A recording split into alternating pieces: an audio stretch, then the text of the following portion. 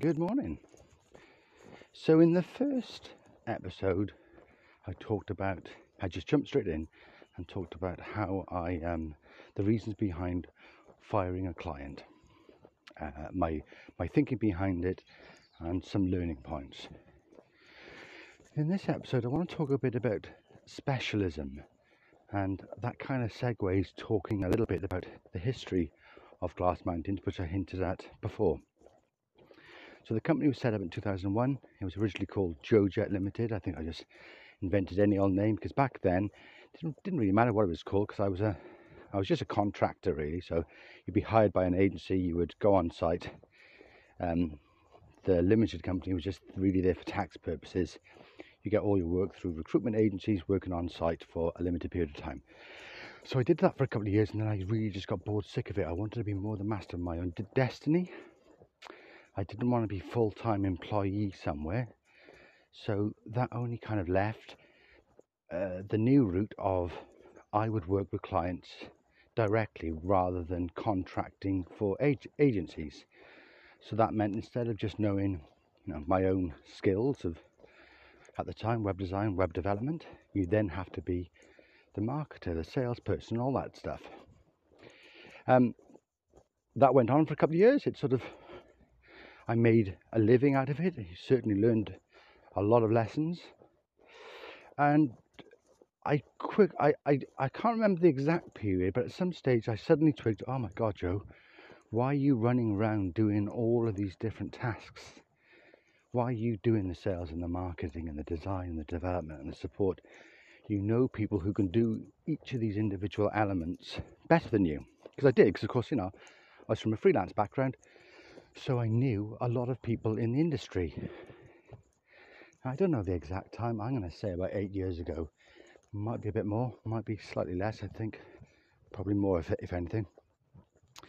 That's when I started to offload the design to another freelancer and a lot of the development to a freelance developer. That obviously made a big difference because you got scale then. Not everything is dependent on you, and you can just focus on fewer areas rather than trying to spread yourself too thin, which actually works well into the theme of this podcast. And the business kind of grew from that for a couple of years, and over time I've added more and more people to my freelance resource pool, so now we've got a good close-knit team.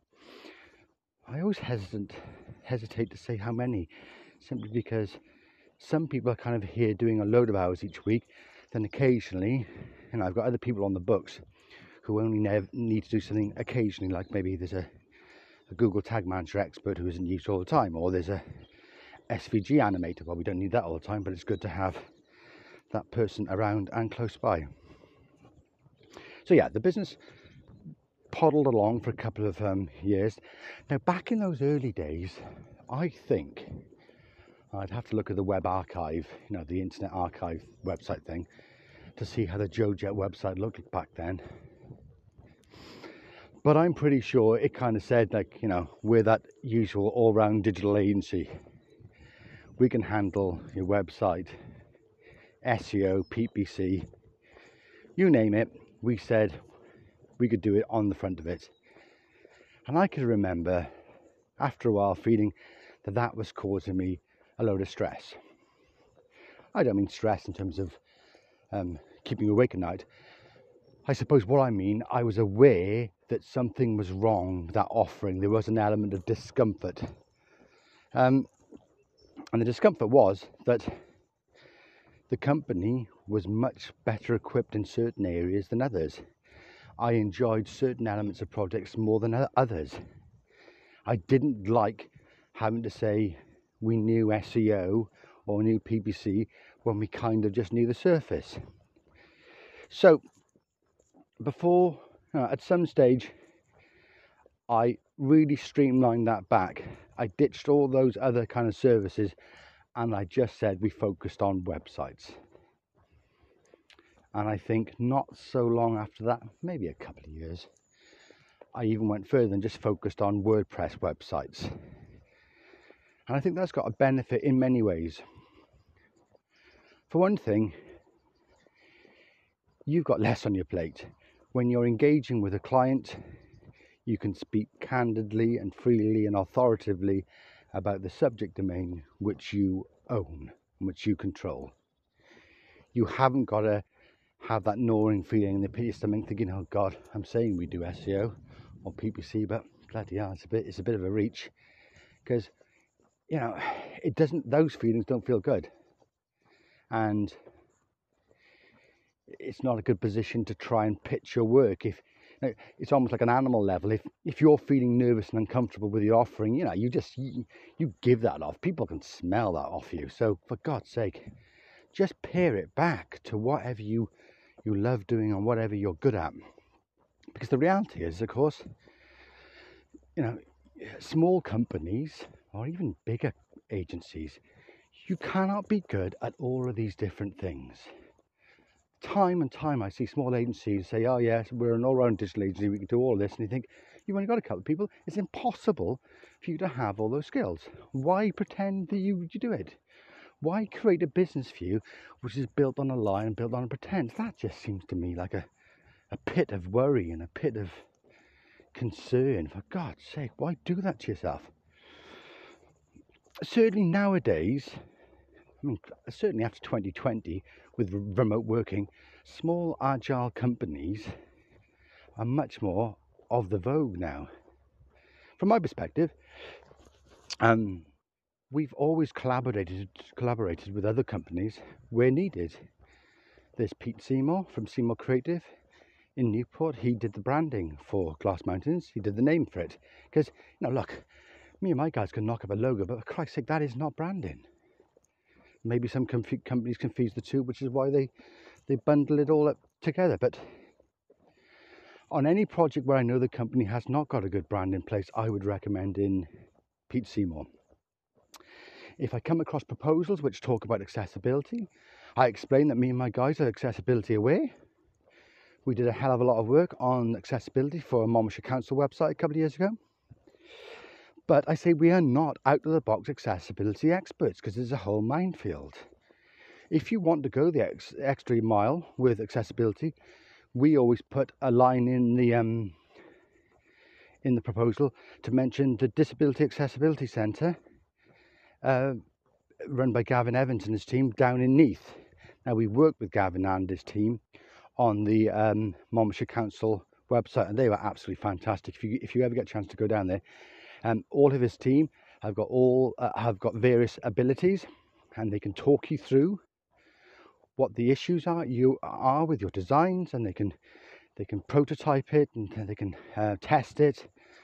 I have to say, their input on the Monmouthshire Council website was fantastic in terms of improving the accessibility of it and improving our knowledge of accessibility websites.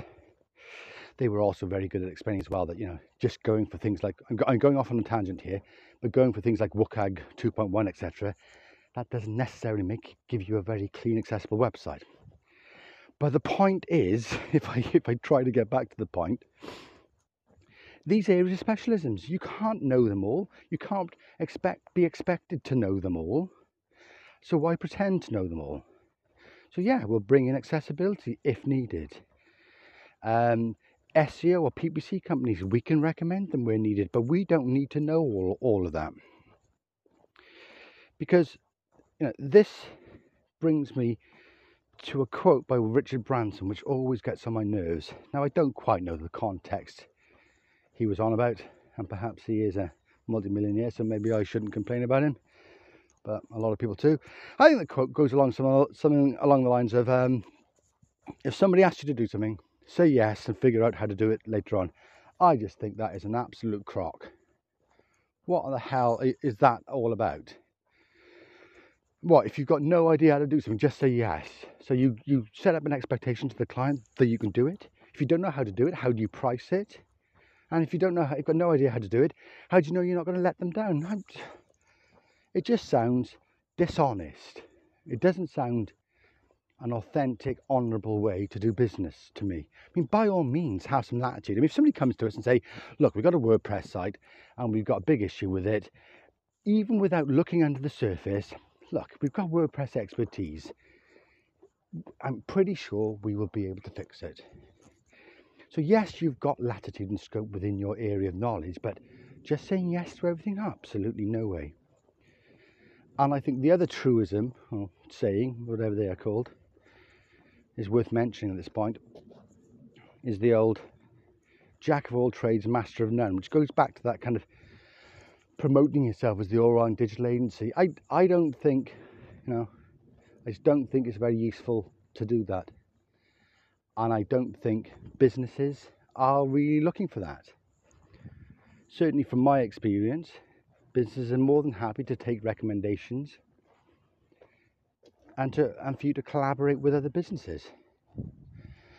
I mean, most of our work, 99%, God, must be something like that, comes from word of mouth. So we've come in as that trusted partner. They've got a problem. Somebody who they trust has recommended us. So you're already in a different position. You're not really pitching to them. It is more about an honest conversation.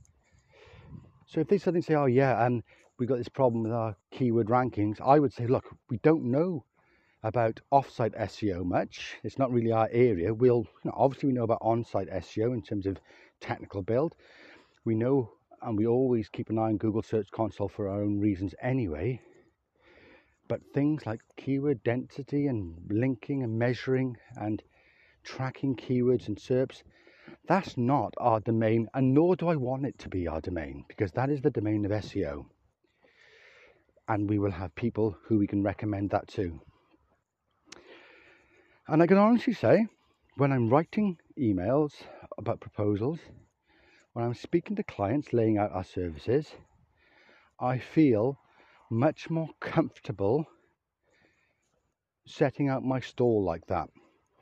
And if I feel comfortable setting out my stall like that, if I feel like that I'm not selling, I'm just explaining what we can do, and if it's of interest for them, they can take it forward.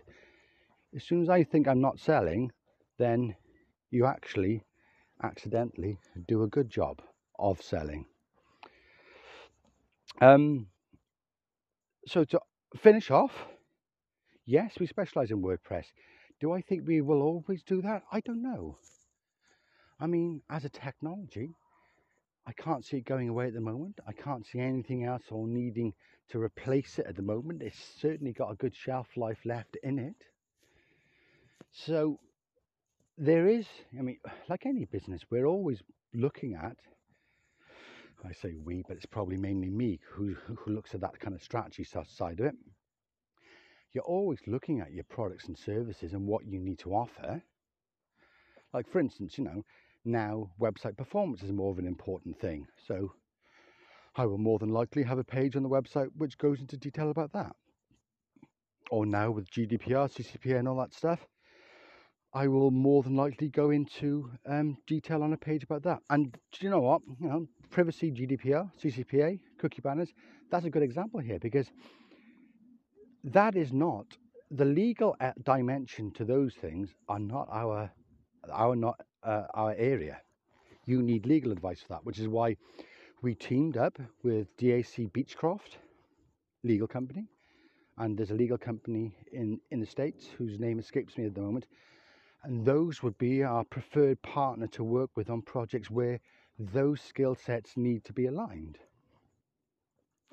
And I think there's a lot to be said about being honest and upfront about your skill set, as opposed to pretending you can do everything, because I don't think people buy it, and I think it causes you individual stress.